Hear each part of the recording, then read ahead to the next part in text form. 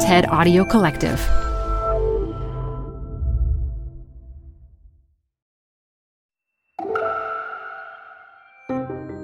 You're listening to TED Talks Daily. I'm your host, Elise Hu. There are scientists dedicated to programming living cells and writing DNA in the same way we can write programs for computers. Christina Agapakis is one of them. In her TED 2020 talk, the biological designer explores how the intersection of biology and technology leads us to the big questions about who we are and who we're becoming. How the possibilities of engineering living things can make us, our bodies that is, and the future of humanity more expansive. This show is brought to you by Schwab. With Schwab investing themes, it's easy to invest in ideas you believe in, like active lifestyle, healthy eating, wearable tech, and more. Choose from over 40 themes. Buy as is or customize the stocks in a theme to fit your goals. Learn more at schwab.com/thematic investing. This episode is brought to you by Progressive Insurance. Whether you love true crime or comedy, celebrity interviews or news, you call the shots on what's in your podcast queue. And guess what? Now you can call them on your auto insurance too with the Name Your Price tool from Progressive. It works just the way it sounds. You tell Progressive how much you want to pay for car insurance, and they'll show you coverage options that fit your budget. Get your quote today at Progressive.com to join the over 28 million drivers who trust Progressive. Progressive Casualty Insurance Company and Affiliates. Price and coverage match limited by state law. The best place to see stars is at home with Prime Video. Get everything included with Prime, like Mr. and Mrs. Smith, starring Donald Glover and Maya Erskine. Rent or buy hits like Mean Girls, starring Renee Rapp. Or add-on channels like Max for the HBO original Curb Your Enthusiasm with Larry David. You've never seen so many stars in one place.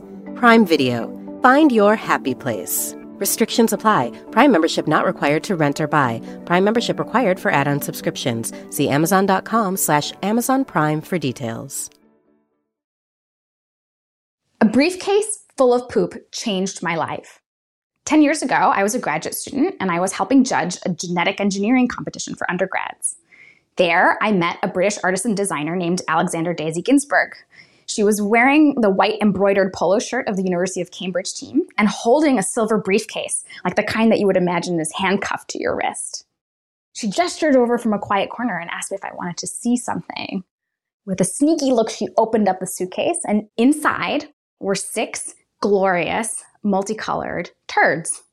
The Cambridge team, she explained, had spent their summer engineering the bacteria E. coli to be able to sense different things in their environment and produce a rainbow of different colors in response. Arsenic in your drinking water? This strain would turn green. She and her collaborator, the designer James King, worked with the students and imagined different possible scenarios of how you might use these bacteria. What if, they asked, you could use them as a living probiotic drink and health monitor all in one? You could drink the bacteria and it would live in your gut, sensing what's going on, and then in response to something, it would be able to produce a colored output. Holy shit! The Cambridge team went on to win the International Genetically Engineered Machine Competition, or IGEM for short. And as for me, those turds were a turning point. I'm a synthetic biologist, which is probably a weird term that most people aren't familiar with. It definitely sounds like an oxymoron. How can biology, something natural, be synthetic? How can something artificial be alive? Synthetic biologists sort of poke holes in that boundary that we draw between what is natural and what's technological.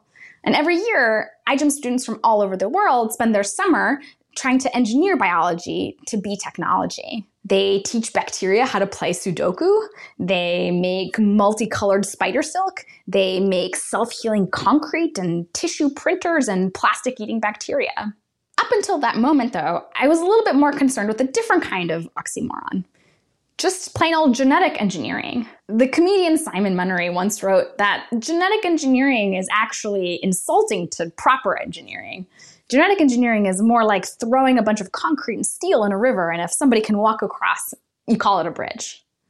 And so synthetic biologists were pretty worried about this and worried that genetic engineering was a little bit more art than science.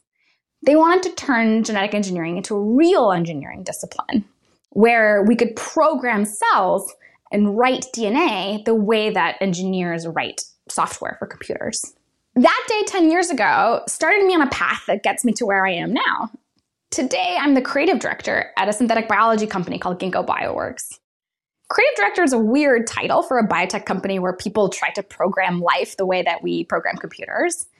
But that day when I met Daisy, I learned something about engineering. I learned that engineering isn't really just about equations and steel and circuits. It's actually about people. It's something that people do and impacts us. So in my work, I try to open up new spaces for different kinds of engineering. How can we ask better questions? And can we have better conversations about what we want from the future of technology? How can we understand the technological, but also social and political and economic reasons that GMOs are so polarizing in our society? Can we make GMOs that people love? Can we use biology to make technology that's more expansive and regenerative? I think it starts by recognizing that we as synthetic biologists are also shaped by a culture that values real engineering more than any of the squishy stuff. We get so caught up in circuits and what happens inside of computers that we sometimes lose sight of the magic that's happening inside of us. There's plenty of shitty technology out there, but this was the first time that I imagined poop as technology. I began to see that synthetic biology was awesome, not because we could turn cells into computers, but because we could bring technology to life. This was technology that was visceral, an unforgettable vision of what the future might hold. But importantly, it was also framed as a question. Is this the kind of future that we actually want? We've been promised a future of chrome, but what if the future is fleshy? Science and science fiction help us remember that we're made of star stuff. But can it also help us remember the wonder and weirdness of being made of flesh? Biology is us. It's our bodies. It's what we eat. What happens when biology becomes technology? What's the future of the body? Of beauty? If we change the body, will we have new kinds of awareness? And will new kinds of awareness of the microbial world change the way that we eat? The last chapter of my dissertation was all about cheese that I made using bacteria that I swabbed from in between my toes. I told you that the poop changed my life. I worked with the smell artist and researcher Sissel Tolas to explore all of the ways that our bodies and cheese are connected through smell and therefore microbes. And we created this cheese to challenge how we think about the bacteria that's part of our lives and the bacteria that we work with in the lab. We are indeed what we eat.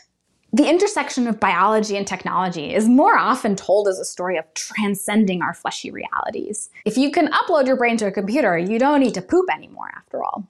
And that's usually a story that's told as a good thing, right? Because computers are clean and biology is messy. Computers make sense and are rational, and biology is an unpredictable tangle. It kind of follows from there that science and technology are supposed to be rational, objective, and pure. And it's humans that are a total mess. But like synthetic biologists poke holes in that line between nature and technology, artists, designers, and social scientists showed me that the lines that we draw between nature, technology, and society are a little bit softer than we might think. They challenge us to reconsider our visions for the future and our fantasies about controlling nature. They show us how our prejudices, our hopes, and our values are embedded in science and technology through the questions that we ask and the choices that we make. They make visible the ways that science and technology are human and therefore political. What does it mean for us to be able to control life for our own purposes? The artists Oren Katz and Einat Zur made a project called Victimless Leather, where they engineered a tiny leather jacket out of mouse cells. Is this jacket alive? What does it take to grow it and keep it this way? Is it really victimless? And what does it mean for something to be victimless? The choices that we make and what we show and what we hide in our stories of progress are often political choices that have real consequences. How will genetic technologies shape the way that we understand ourselves and define our bodies? The artist Heather Dewey Hagborg made faces based on DNA sequences she extracted from sidewalk litter, forcing us to ask questions about genetic privacy, but also how and whether DNA can really define us. How will we fight against and cope with climate change? Will we change the way that we make everything, using biological materials that can grow and decay alongside us? Will we change our own bodies or nature itself? Or can we change the system that keeps reinforcing those boundaries between science, society, nature, and technology? Relationships that today keep us locked in these unsustainable patterns. How we understand and respond to crises that are natural, technical, and social all at once, from coronavirus to climate change, are deeply political. And science never happens in a vacuum. Let's go back in time to when the first European settlers arrived in Hawaii. They eventually brought their cattle and their scientists with them. The cattle roamed the hillsides, trampling and changing the ecosystems as they went. The scientists cataloged the species that they found there, often taking the last specimen before they went extinct. The Maui hau kauahiwi, or the Hibiscadelphus wilderianus. It was so named by Garrett Wilder in 1910. By 1912, it was extinct. I found this specimen in the Harvard University Herbarium, where it's housed with 5 million other specimens from all over the world. I wanted to take a piece of science's past, tied up as it was with colonialism and all the embedded ideas of the way that nature and science and society should work together, and ask questions about science's future. Working with an awesome team at Ginkgo and others at the UC Santa Cruz, we were able to extract a little bit of the DNA from a tiny sliver of this plant specimen and to sequence the DNA inside, and then resynthesize a possible version of the genes that made the smell of the plant. By inserting those genes into yeast, we could produce little bits of that smell and be able to maybe smell a little bit of something that's lost forever. Working again with Daisy and Cecil Tolas, my collaborator on the cheese project, we reconstructed and composed a new smell of that flower and created an installation where people could experience it to be part of this natural history and synthetic future. 10 years ago, I was a synthetic biologist worried that genetic engineering was more art than science and that people were too messy and biology was too complicated. Now I use genetic engineering as art to explore all the different ways that we are entangled together and imagine different possible futures. A fleshy future is one that does recognize all those interconnections and the human realities of technology. But it also recognizes the incredible power of biology, its resilience and sustainability, its ability to heal and grow and adapt, values that are so necessary for the visions of the futures that we can have today. Technology will shape that future, but humans make technology.